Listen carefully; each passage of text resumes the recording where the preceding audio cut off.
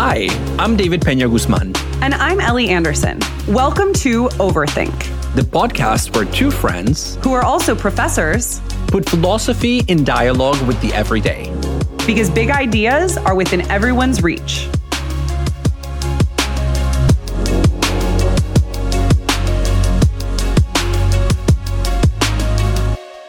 David, I want to start this episode by telling you about a run-in that I had with an influencer. This was maybe a year or two ago, and I was in the midst of reorganizing some things in my apartment, and I needed a new bookshelf. Always needing new bookshelves is just the permanent condition of being an academic.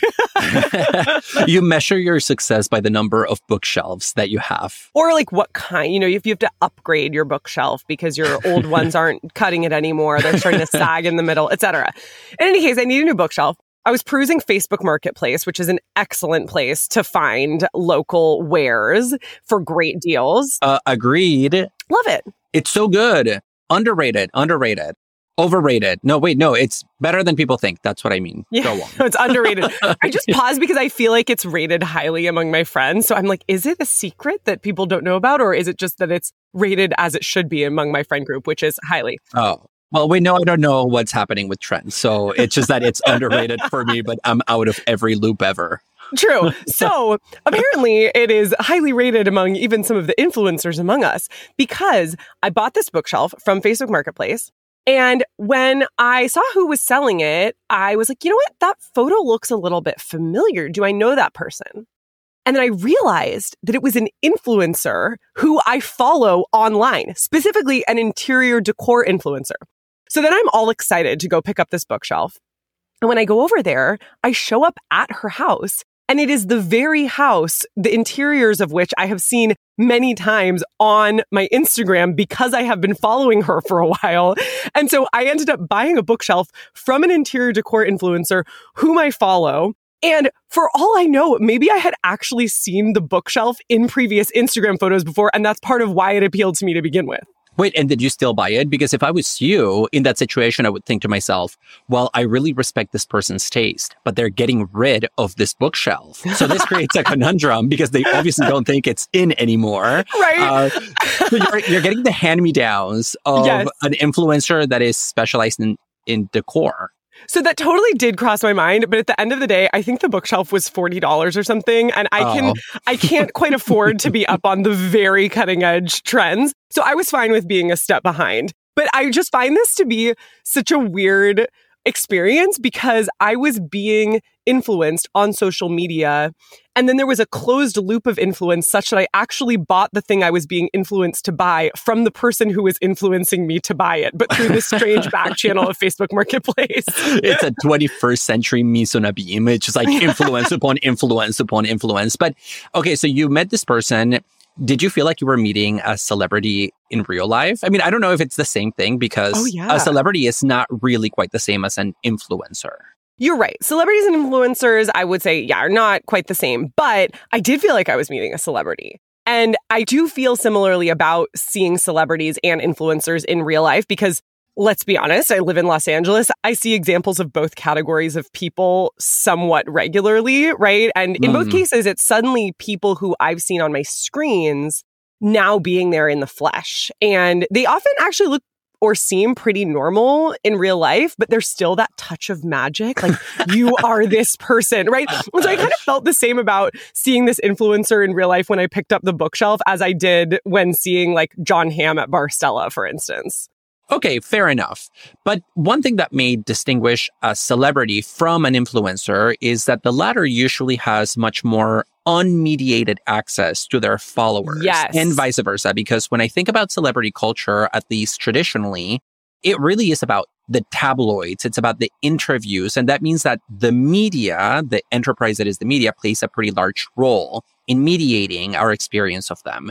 But influencers interact directly with their followers all the time, such as by selling them their hand-me-down $40 bookshelf. I know. So true. I wasn't buying it from John Hamm. Yes. So, yeah, I think that's really a good point. And now I just want to speculate about the differences between celebrities and influencers starting there. But we also have so much to talk about today. So I just want to bring up actually another distinction and kind of leave that influencer celebrity distinction in the ether following what you said. The distinction that I'm thinking about is a distinction between influencer and content creator, because there's been a big push in recent years among so-called influencers to be instead called content creators. Like they've been frustrated at the label influencer and tried to find a new term for themselves. Yes. And I have to say, I find that distinction somewhat confusing, but I see it as having a lot to do with the institutionalization of influencer culture. So the fact that now big companies are hiring people for influence online. So, you can think about your big tech companies like your Google, your Facebook, Twitter, whatever. And they need a name for those jobs that they're going to advertise. And I think hiring for a content creator is much more appealing than like calling the job the in-house influencer. And I also think there's been a shift at the level of awareness among young people about some of the grossness, I would say that's a technical term, the grossness of some corners of influencer culture, the entitlement, the sense of power. And so I can see that some people might want to differentiate themselves from the category of the influencer by calling themselves content creators. But again, it's a very thin line between those two categories. I don't know that it's a thin line. I think it's a reframing of what the influencer does or what the content creator does, because I think it's mostly about a desire to argue that the people we call influencers actually produce things, right? They are laborers who create value. And an influencer is a strongly feminine coded position because it implies that in going about your life, you are an object that other people want to emulate. And I want to come back to that later in thinking specifically about the work of Simone de Beauvoir. But I think that there's a lot to this idea that influencer is kind of feminine coded in the sense of you presenting yourself as an object or a commodity. But a content creator implies instead that you are actually producing an object in the world. And that productive dimension is masculine coded and thus seen in our society as more respectable. Yeah. And okay, so what you are describing here in terms of the feminization, so the gender line, I think also maps onto the difference between domestic and public space and the categories of a hobby versus a job. And what I mean here is that some people have noted that the precursor to the social figure of the influencer was originally the mommy blogger. Yeah. Moms who would write these blogs that were closely followed by a lot of people and then who would get paid by, let's say, a baby formula producer or like a diaper maker to say good things about their product in their blog. Purveyors of bespoke diapers. Yes. And so I do think that there's an association between the category of the influencer in the cultural imaginary and the unemployed person who has a lot of free time to devote to something like a hobby or a passion project.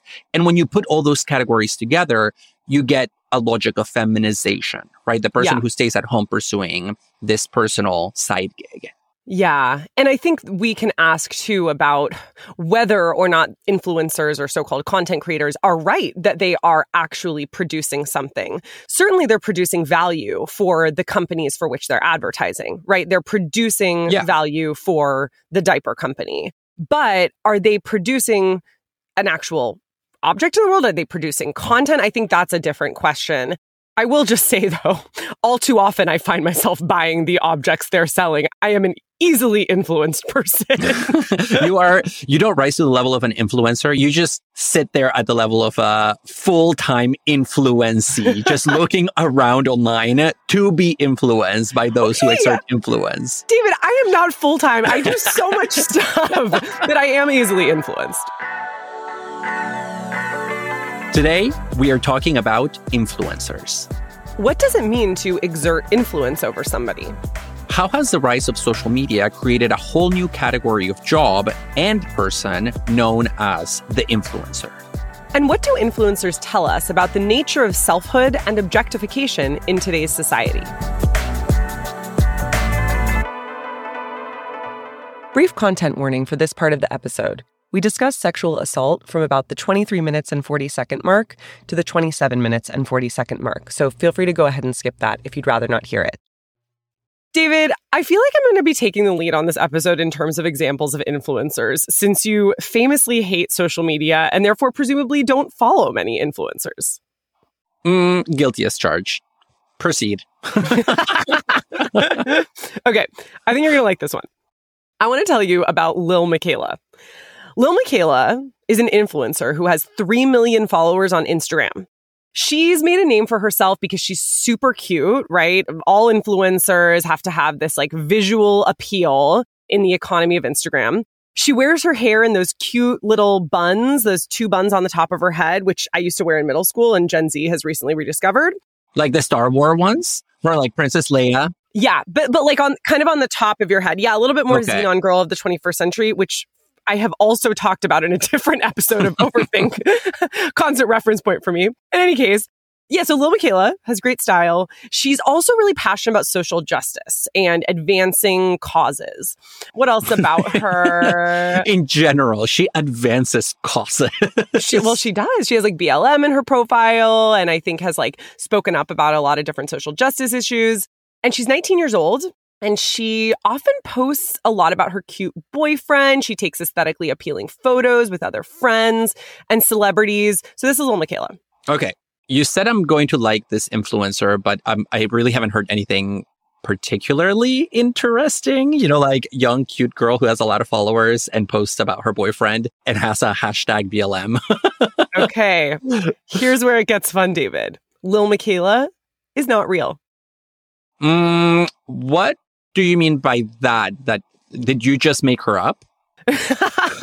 No, although that would be a pretty impressive expression of my improv skills. No, I mean she's artificial. Artificial as in a robot.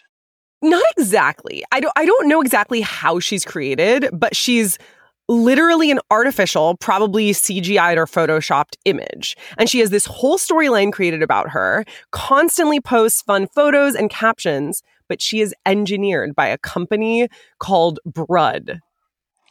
Brud, even the name gives me some dystopian vibes. Right? The Brud Corporation. I know. It sounds like something out of Batman Returns. And also, adding to the dystopian element, Time magazine named her one of the 25 most influential people on the internet in 2018.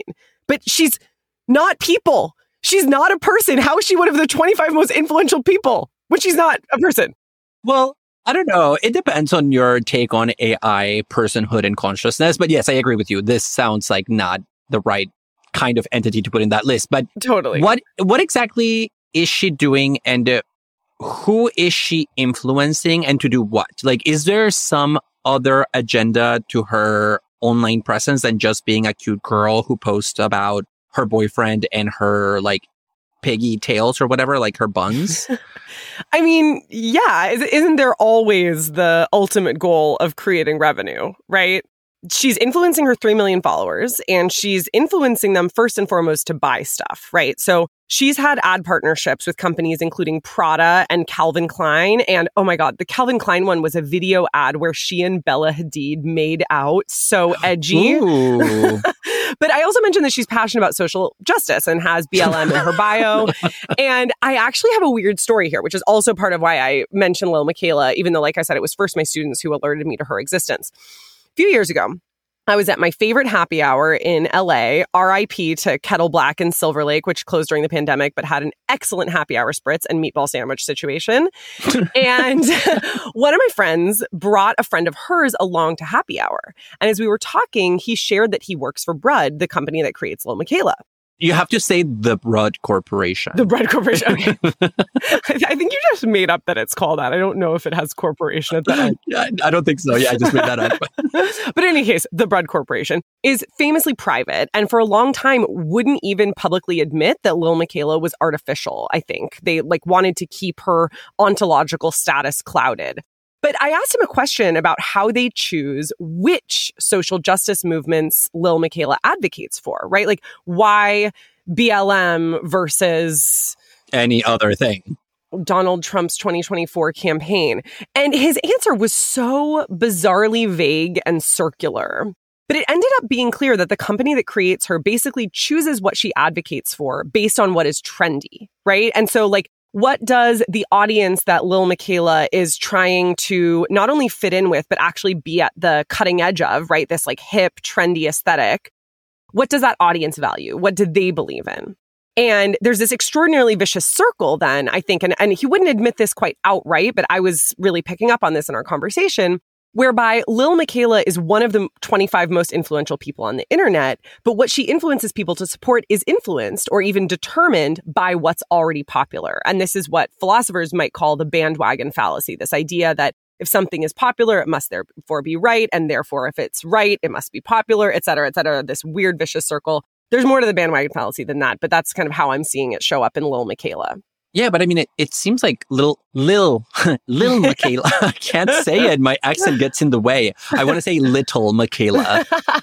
But it seems like Lil Miquela is just a regurgitation of an influencer culture that has eaten too much of itself because it produces the mean and presents it as the cutting edge, right? So like she is seen as being at the top of a certain demographic, a certain population, even though she has been explicitly created by looking at just what is valued by the majority of people in that community. So there again, I go back to that image of a mise en abîme where you start falling into a fractal without any ground. And the fact that the creators at the Broad Corporation were intentionally trying for a while to keep her ontological status intentionally ambiguous, like, oh, is this a real person? Is this not? Just adds to the fact that there is this mystique that hangs around her that is ultimately unfounded. Yeah. Right? Like unfounded in every sense. Totally. Well, yeah, because she's influencing people to do or be different things, but she doesn't actually have any expertise or qualifications to do that influencing. And so I think this is something you see a lot in influencer culture, right? Is like either people don't have expertise really at all, but people are still following what they do, or they have expertise in a particular area. Maybe the interior decor influencer whose bookshelf I bought has expertise in interior decor, but she doesn't have expertise in all kinds of other political and social issues that she might be commenting on and that people are also following. You saw this, in the pandemic when all of these mommy bloggers suddenly became anti-vax proponents and used their platform to really promote misinformation. Well, I mean, forget about expertise. Lil Miquela doesn't even have experience, right? She's like a bunch of pixels, basically. And let me clarify a couple of things. So I'm going to ask you a few questions about Lil Miquela that are not entirely clear yet to me. Okay. I will warn you, I'm not a Lil Miquela expert, but I'll do what I can. I mean, between the two of us, you have a PhD in Lil Miquela studies. So, number one, does she have a body? Like, is she a robot that moves around in the real world? No. She's just virtual. Okay. Is she an AI? Because you said that she is an artificial. That's the phrase that you used, but you didn't say an artificial intelligence. Yeah. So I think I said artificial image, maybe. Okay. So it's not an intelligence that responds to human commands spontaneously according to its own algorithms. That's not what's happening. To my knowledge, no. To my knowledge, she is just an image and is kind of created by the Broad Corporation out of perhaps photoshopped or CGI'd, combinations of different images or, voices, etc. She's an avatar that's plastered over a composite of real life and created images. Okay, so then I assume that when Lil Miquela speaks, it's really a real human person, a real human who is speaking, but then they just put this CGI cute 19-year-old girl on the screen matching the speech. But it's not actually a united artificial intelligence where we can speak about an artificial subject. I don't believe so. Okay, because now I'm thinking, so this is now the philosopher of science in me speaking. It seems like Lil Miquela also gives the impression of being an AI. I think she's presenting probably herself as an AI, when in reality, it doesn't even rise to that level. So there are multiple layers of just happening here. Yes. It's not only that she's not fake because she's artificial, she's not even an artificial intelligence. Totally. And there was this moment at which, I can't remember exactly when this was, but at which Lil Miquela kind of outed herself as not real, right? So I said originally Broad was super cloudy about her ontological status. And then eventually, like, they wouldn't admit that she wasn't real. And then eventually Lil Miquela, I think, came out with some videos saying that she wasn't real. But you're so right, David, that was another layer of dissimulation, because in doing that, it was still making it seem like she has some subjectivity or selfhood, which in fact she does not have. Well, and even the notion of like coming out as an AI here, I think they're obviously playing on like queer practices of coming out. Mm-hmm. And the assumption being that there is some substantial selfhood, some true self that is coming out, and that now Miquela is somehow going to live her truth. We've done a whole episode about living your truth and coming out and queerness. But it also speaks to the way in which something that is deemed by some algorithm at the Rudd Corporation as mainstream and popular, like, I'm going to live my true self, then gets fed into the Little Miquela CGI so that she even has a coming out story. You know, like a 19-year-old girl who thought she was a real girl, but then found out that she was not, and then came out and wants to be embraced for it. Yeah. And I think that that's a really nice other articulation of what we were talking about earlier, David, which is the way that Lil Miquela is really just responding to the trends of the day, but in a way that, by virtue of her 3 million followers, ends up reinforcing those, right? And so it's like there's some ship analogy here that I'm not thinking about properly, but it's like the waves are steering. No, wait, I'm trying to do this. Are you talking about the ship of Theseus, where you rebuild? Okay, there's another ship. Wait, I know, no. It's like she's responding to the tides of public opinion, but in so doing is actually guiding public opinion. And to be honest, I don't know how I feel about this aping of human struggle and human experience, especially around things like coming out. It seems like it's aping an experience that means something, and something very deep and personal to humans who go through that. And it doesn't sit super well with me to have some corporation trying to gain followers and influence by aping that experience, right? By just like mimicking it through a creation that, I don't know.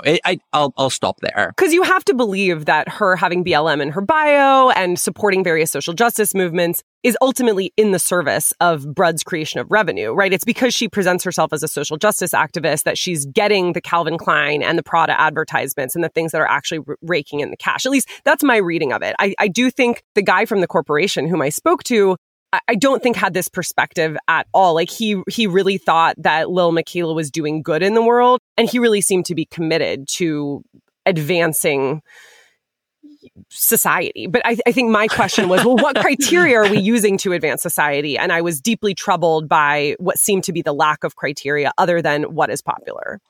And let me ask you about that person just for a hot second. What was it that he thought they were advancing through the creation of a 19-year-old influencer who talks about coming out as an artificial being? Is it that they're like pushing the boundaries of what counts as a subject? Is it that they're tapping into this general ethos of technological advancement for the sake of technological advancement? Like, from the perspective of the Rudd Corporation, what's the uptake here? I don't know. We should see if we can try and talk to him, because we didn't talk about that. But okay. I do think what I asked about was just about how they choose Lil Miquela's causes. And that's what I felt, quite dissatisfied by the answer to. There's one other piece of the Lil Miquela story. There's actually so many pieces, but there's one piece that I want to bring up here too, which is that after I had this conversation with the Rudd Corporation employee, in 2019, Lil Miquela did a vlog in which she talked about her experience being sexually assaulted in a lift. And she says that there was a creepy man who started touching her in a rideshare, and she felt like he was threatening her, and he pinched her. And then she ended up getting out of the car in the middle of the 101 freeway, which is like oddly specific LA reference. What do you think about this, David? Well, I think this is another version of the coming out narrative, sort of tapping into a kind of discourse that is already mainstream. In this case, the hashtag #MeToo, rather than like hashtag live your true life, live your best self. And I mean, what it seems like we know about Miquela is that all of these are decisions that are intentionally made by people at a corporation who are putting these words into her mouth. So we're not even talking about an AI that is generating discourse by mimicking human speech, which has been something that has been done before. And so it's not as if, oh, well, this is an AI gone wild and saying really random, strange things just based on its training data, because it's not an AI in that sense. So somebody at that corporation literally planned this, and they thought to themselves, wouldn't it be cool if we talked about how little Michaela was sexually assaulted and pinched by a man? Again, I used the category of grossness before. This is what I mean. I know. And I feel like your affect right now is so calm, David. This story makes me furious. Like, I find this story so ridiculous. And I wish that in that conversation I'd had with the Brud guy the year before, I would have pinched him. No, absolutely not. I wish I'd been more honest with him about how troubling I found this, rather than just kind of questioning, like, how do you pick these social movements, right? It was like at a happy hour with friends. And so I was being friendly, but like, I did come away from that conversation sort of worried about what they were doing with Lil Michaela. And I think the idea that, yeah, you're right, following on the coattails of Me Too, to have then Lil Michaela have a sexual assault story, to have her describe an experience when she does not experience anything. She is not an experiencer. She is not a subject, is just really, really weird, really dystopian, gross. I know there were a lot of people who pushed back and said that, you know, by co-opting stories of sexual assault, Lil Michaela is really not honoring the actual victims of sexual assault, for instance. Like, oh, this is just a trendy thing. Being a survivor of sexual assault is a trend now. Well, and I think, 2 points here. One is that it reduces very powerful experiences, whether positive, like coming out, or negative, like being sexually assaulted, to a trend. And then it uses that trend for revenue generation, name recognition, etc. The second thing is that we can talk a lot about this particular case, but perhaps more importantly is the question of what this particular case is indicative of in terms of a larger trend. And I think that larger trend is a kind of technocratic enthusiasm on the part of people who work in this field, like social media, in thinking that just any kind of venture in the direction of experimenting with interfaces between artificial and human experience is just good for its own sake, because it advances society in some abstract, generic, non-concrete way.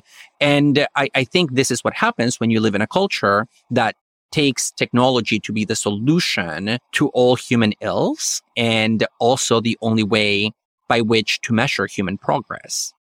Yeah, progress and advancement without any guiding criteria of what that looks like. Yeah, moral or political. Which ends up defaulting, of course, in a capitalist society to the criteria of advancement of just greater revenue generation and wealth hoarding.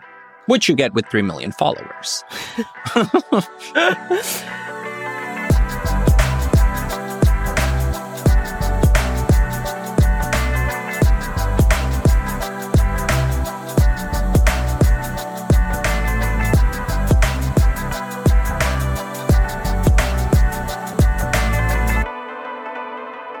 Ellie, you're right to note that I know a lot less influencers than you do.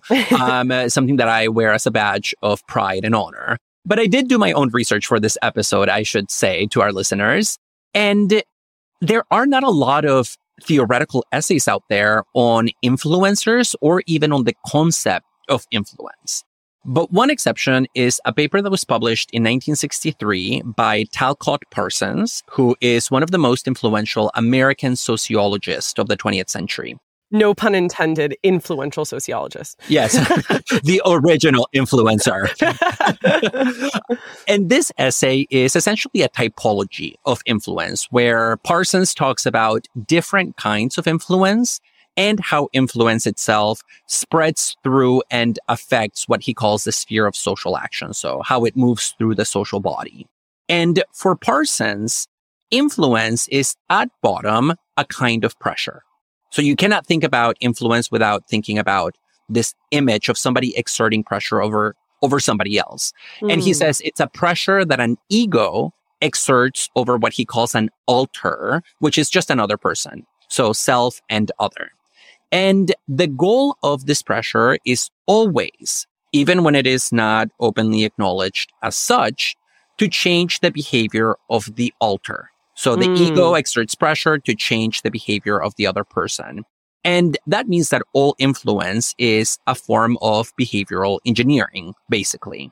He has this really nice phrase where he says that all forms of influence take place, quote, in the imperative mood, meaning that they always are a way of telling you what to do. So there's always an imperative hidden in the exercise of influence.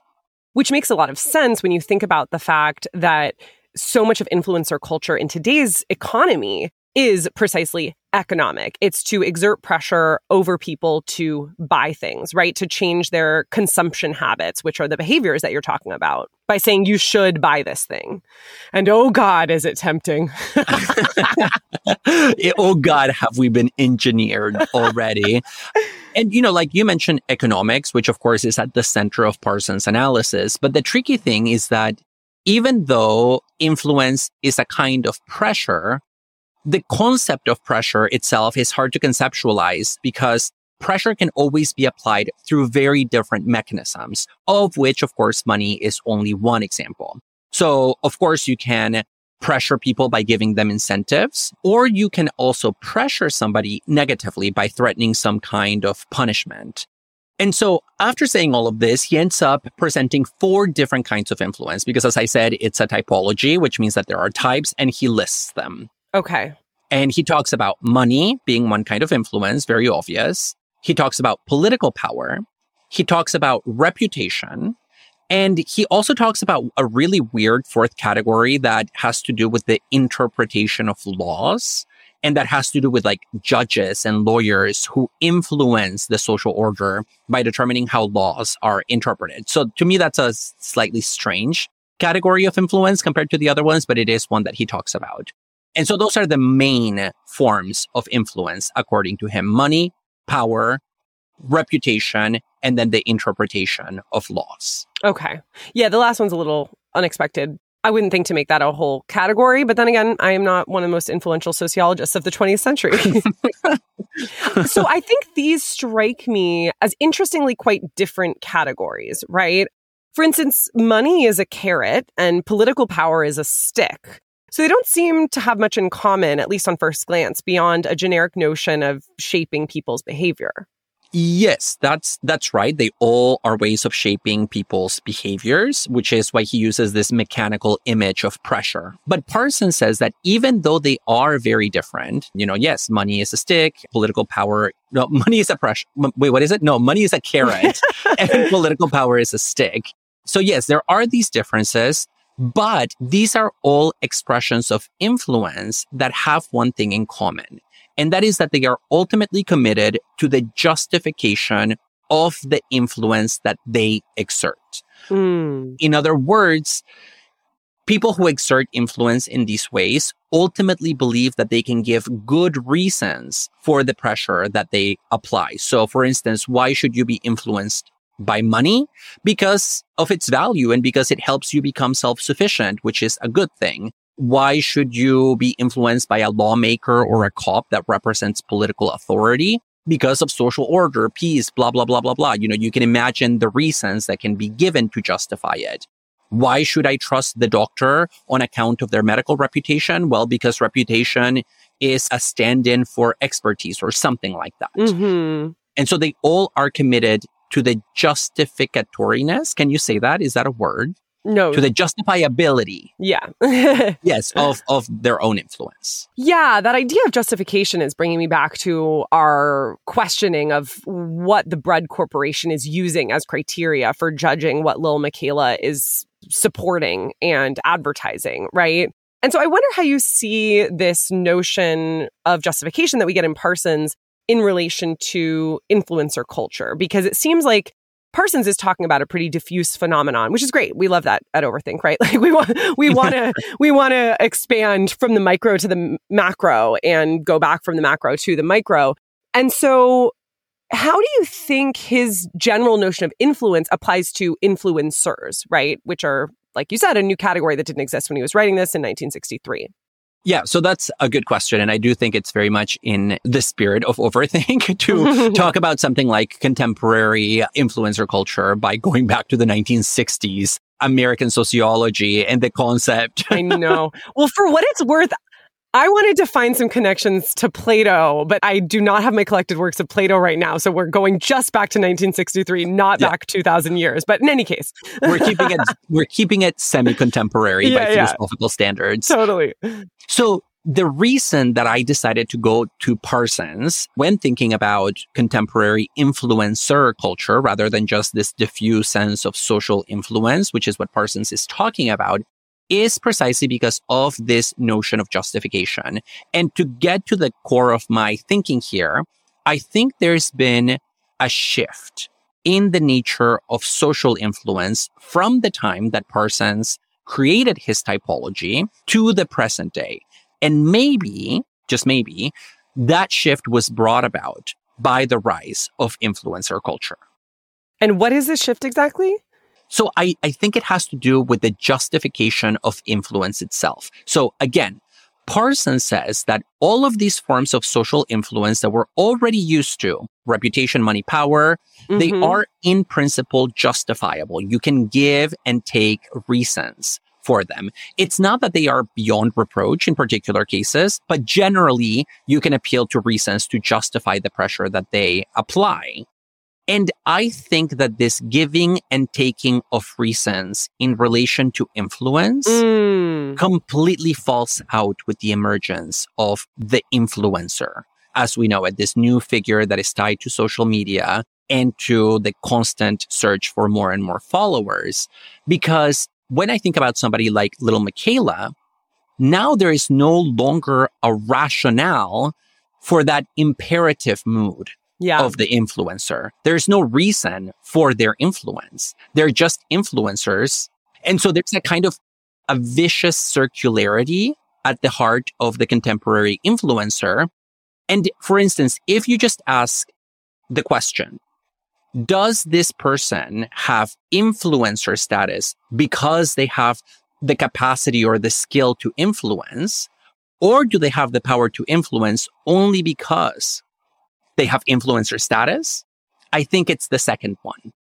Yeah, I think what holds influencers together of various stripes is that they are objects of emulation. People want to emulate the influencer, right? And so you don't want to buy the shoes because the influencer is advertising them. You want to buy the shoes because you see the influencer wearing them and you want to be like them, right? And so there's this weird mediated nature of advertisement there that goes by way of emulation. And I think this speaks to one of the things, and in particular, the kind of question that you're pointing out, David, this vicious cycle that worries me a lot about influencer culture, which is that most of it hinges on quantitative metrics of success, right? It's all about this quantification of the self as commodity, and specifically about numbers, right? About how many followers you have, and not about anything more substantive. I remember a friend of mine who's an actress, for instance, got passed over for a role one time on a TV show because she had fewer followers than another actress who was up for the same role. So literally, once they had gotten to the point of deciding between two people, the final decision that the casting directors were making was exclusively based on how big of a social media following that they had, because since one actress had more followers than the other, she could do more promotion for the show. Yeah. And in that case, you can kind of see the reason, right? From the standpoint of the people making that hiring decision. But what? You can see the reason, but it's a terrifying reason. Oh, yes, of course. It's a terrifying reason. But the more terrifying dimension here is that when you think about it from the perspective of the followers, that's where you see the bottoming out of all reasons. Because, you know, you say that the influencer is somebody that we want to emulate. And so we buy the shoes because this influencer is wearing them. Then the question that follows is, but why do we want to emulate them in the first place? And that's where you see the emperor without clothes moment. The only answer is because they're influencers, right? Like that's why we want to emulate them. And I think this is why the nature of the influencer figure in today's society is fundamentally paradoxical because they influence people literally for no reason. Mm-hmm. The reason for influencing is their very influence itself. And there have already been some funky little legal cases, especially in the world of like health and nutrition and diet, where some people, some influencees, suffer some pretty serious harm from following the advice of influencers just because they're influencers. And in court, of course, things get a little bit complicated because it is clear that the influencers wielded a kind of pressure that by far transcends any justification, any objective justification that we could give for it. But then again, most influencers never claim to have authority or expertise that they don't really have. So it's not really that they lie necessarily. It's just that they exercise a pressure that is unexplainable and disproportionate to any reason they could give to justify it. Yeah, because they don't have expertise in these particular areas. And so it's interesting, though, that if you follow some creepy diet advice and develop gastrointestinal issues, you won't succeed at suing the influencer who made you do it. And I know that there was a case about a particular influencer named Belle Gibson that is really interesting in this light because she was actually lying. Like she was a scammer. So this is unlike the people you're talking about, David, who just lack the expertise. Belle Gibson said that she had cancer and she was able to keep it under control with diet and alternative medicines. And it turned out she was actually lying and she never even had cancer. Yes, I've heard about that case. And in that particular instance, the trial, I believe, hinged mostly on her fraud, but it still raises broader questions about whether people who follow these Instagram influencers bear some kind of responsibility for placing their trust on somebody purely on account of their fame on social media, right? And here I also want to make another point that comes from my reading of Parsons, because Parsons says that when we are influenced by somebody, we implicitly trust the person who is influencing us. And over time, we come to identify with them and to internalize their values, because that's the only way in which we can justify to ourselves our letting ourselves be influenced by this other person. And so in the case of social media influencers in the 21st century, what are their values? They are a mixture of what? Aesthetic perfection, quantitative metrics of success, and a constant self-branding, turning the self into a commodity. So the more that we interact with these influencers, again, the more we come to identify with them and we internalize the values that they represent. And that worries me a lot.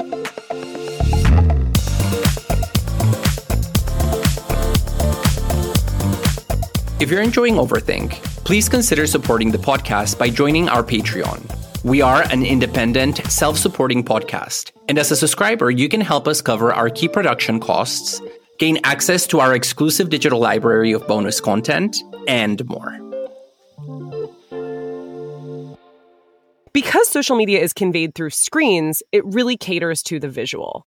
And I'm really interested in how this connects to conceptions of selfhood, because I think the rise of the influencer economy leads us to further and further reliance on a visual concept of self, especially the self as an object. And so I wonder, for instance, what is it like to have a profession that is so deeply bound up with your image, where you're capitalizing on your own identity constantly, right? How does influencing shape one's sense of self? And of course, my go-to here in asking these questions is an existential approach to the self, since that's what I work on a lot. And I want to focus on one in particular, because I think that it highlights the gendered dimensions of the economy of influencing. And that is Simone de Beauvoir, especially her 1949 book, The Second Sex. How did you know, Ellie, that the figure of the influencer was in desperate need of a Beauvoirian reading? Well, I have Beauvoir on the brain a lot of the time, as those who've read my publications probably know. She's the philosopher I've published the most on. But I think in particular, her account of self-objectification is super helpful here. And self-objectification is something that you and I have talked about in our Fat Feminism episode and our Zoom episode, but I think is important to not only raise again here, but also add to some of the previous analyses that we've given. So for Beauvoir, To be human means to be both passive and active. The very nature of our bodies, for instance, is one way that you can think about this. And our bodies, for her, are not separate from consciousness, but the site of consciousness. Bodies are active in the world, right? So I can move within the world by walking outside. I'm currently exercising my voice and speaking to you, David, and to our listeners. And I can also shape my surroundings. For instance, maybe I decide to plant and cultivate a garden. And yet this active side of the human condition isn't the whole truth of my body, because my body is also exposed to others. Others can watch me planting my garden. They can judge how well or how poorly I'm doing it. Maybe they even want to help me in my project of planting a garden. Or worst case, they might even force me to plant a garden for them. And so to be a human means to treat oneself as a subject or consciousness, to identify with the active aspect of one's humanity, but also to know at the same time that we are always already exposed as an object to others. And therefore, we have a passive side to our humanity as well. And this combination of activity, passivity, subjectivity, objectivity is what Beauvoir calls ambiguity. And she thinks, stay with me here, I know I'm doing a little mini lecture status. She thinks that there are some people who are encouraged to identify more with their object aspect or their passive aspect than with their subject aspect. That is, these people are encouraged to relinquish their own freedom and enjoy being a passive object for others. And she thinks in particular, one group of people who is encouraged to do this under patriarchy is women. But doesn't enjoying being an object mean that one is still active? Because paradoxically, one is actively enjoying one's passive status as an object. In a sense, yes. So this is where Beauvoir uses the term in French, se faire objet, which means to become an object or to make oneself an object. Se faire is in French a reflexive verb, and it can have a passive or an active valence. So in French, you can have kind of both at the same time through this reflexive verb form, but in English, frustrating many translators from French into English, you have to choose whether to render it actively or passively. And the way that you can do that in English is either by saying to make oneself into an object or to be made into an object. And so I'm going to stick with the French term for a moment here, which is se faire objet, because it gets at both of those dimensions. For Beauvoir, this passive object side of ourselves that we always have, we can also kind of lean into too heavily, right? And that's what happens when we're making ourselves into an object. We're affirming and embracing that. And you're totally right, David, that there is a paradox here, right? Because you are actively embracing your own passivity. And I don't think that that paradox is, for her, something that leads to a contradiction in her thought. That's actually precisely the heart of it, right? Is that there's this weird feature of actively taking up your own passivity. And the problem for her is that when you do that, you are not really living up to your full potential as an active agent, because to actively take up being an object is not helping to shape yourself or the world around you in an authentic way. Instead, it's just kind of pretending like you're only an object. It's relinquishing your subject side of things. And so even though it has this paradoxical element of activity, it's ultimately not authentic in the way that actually acting in the world is. And I think I'm really inclined to see influencers this way as a category of people who are constantly encouraged to make themselves into objects, because they are commodified through the visual economy of Instagram and through the demands of their job, which is to be, basically vehicles for advertising. I'm wondering what you think about this. So before I answer that question, I kind of like the idea of translating this really tricky French verb, se faire objet, as to objectify oneself, because it captures the active and passive without having to choose, which is what you have to do with to be made into or to make oneself into. To objectify oneself kind of has both of them already built in. And it's kind of faithful to the existentialist notion that we actively turn ourselves into objects for others under certain circumstances, even though we're always already potentially objects for others. You've got an article in you about that. Anyway, go ahead. Yeah, a whole article about how to translate one reflexive verb in French. Dude, I've published on this. Anyway, go ahead. Yeah, actually, I know. As soon as I said that, I was like, maybe I do have an article here. Yeah. So applying this now to influencers in particular, when influencers turn themselves into an object, they're not just doing that in the generic sense of being there for another person. They're turning themselves into an object that is a commodity that can be bought and sold, that can be traded, that can be exploited for value. And that's where we transition from just this kind of existential self-objectification captured by se faire objet to something like self-branding. You become a brand, in short. And of course, I think this comes with a very high price tag, not just existentially, but psychologically. And there's a lot of overlap between existentialism and psychology. And one of the ways in which we can think about this price tag is in terms of the price that other people who are influenced by influencers end up paying. So think about body image problems. We now know that a lot of young women are seeking plastic surgery to turn themselves into all kinds of Instagram filters just because those filters become popular and they are used by their favorite influencers. We know that people who spend a lot of time on social media, places like Twitter and Instagram and Facebook, suffer from terrible depression because these can be deeply depressive platforms that isolate you from others. They can create echo chambers, so on and so forth, but they just turn you against yourself so that you end up objectifying yourself to such a degree that maybe you lose that active component that, according to Beauvoir, is essential for ambiguity. So it just tips the balance in the objectivity or objectification end of the existential spectrum. Totally. And I think that what you're describing, David, really forecloses authentic modes of relating to oneself and also authentic modes of relating to others. Because when you are looking at an influencer's photos, you are encouraged to have a parasocial relationship with them, right? I think that's like a super fascinating phenomenon that people have been focusing on a lot lately, is this idea that you can see them and you're interacting with their content, but they're not seeing you. They're not interacting with you.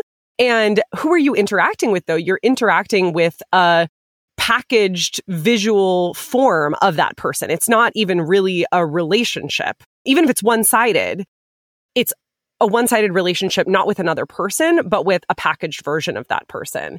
And I could see how on the influencer side, this would be very alienating as well, because people think they know you, but they really don't, right? And they're responding to your constant objectifying of yourself, which really, it's not like you can choose if you're an influencer whether to objectify yourself or not. I think it's fundamental to the very visual economy and capitalist economy of influencing that you are always already put in a position of self-objectification. And I could see how that would lead to a real sense of being misrecognized by the people who are following you. Yeah, and I mean, to put this existentialist insight in connection to the sociological insight from Parsons that we were just talking about, something that's really interesting is to think about the extent to which that difference between the authentic self that maybe an influencer is outside of their life as an influencer, and then the brand that they become in their capacity as an influencer breaks down over time. Because again, with enough time, we come to psychically identify with the image of ourselves that we put forth to the public. Yes. So, at some point, the difference breaks down. And David, that makes me think about something I have been thinking about a lot recently with influencers, which is how much the idea of following somebody changes the old economy of the 15 minutes of fame that you saw with celebrities in the rise of celebrity culture, where a celebrity would be hot shit for a while and then they would fall out of the public eye and they would be known as a, quote, has-been, because suddenly Us Weekly wasn't featuring them anymore and they weren't on the pages of Vanity Fair. But when we're following influencers directly, how long does this go on? Like, do we just follow Emma Chamberlain forever? Like, yeah. At what point do you stop following somebody? Or do they just fall out of your algorithm? I don't know who that is, and so I don't follow her. But yeah, it's a real question about to what extent do you then even become trapped in a social media prison that you made when you were like, whatever, when you first joined social media and started following? Like, let's say that you joined when you were 14, 15, 16. Yeah. Then you just grow up with those fictional characters that are those influencers. I think the other comparison that I might draw here is the same way in which millennials come to identify with Harry Potter characters as they are growing old, these fictional characters that represent something for us only because we have a long history with them. But yeah, you're right. It's almost as if the influencer, their 15 minutes of fame never end because they're not in the public eye. They are in the private eye of each member of the public. Private eye, watching you. Can we end the episode on that?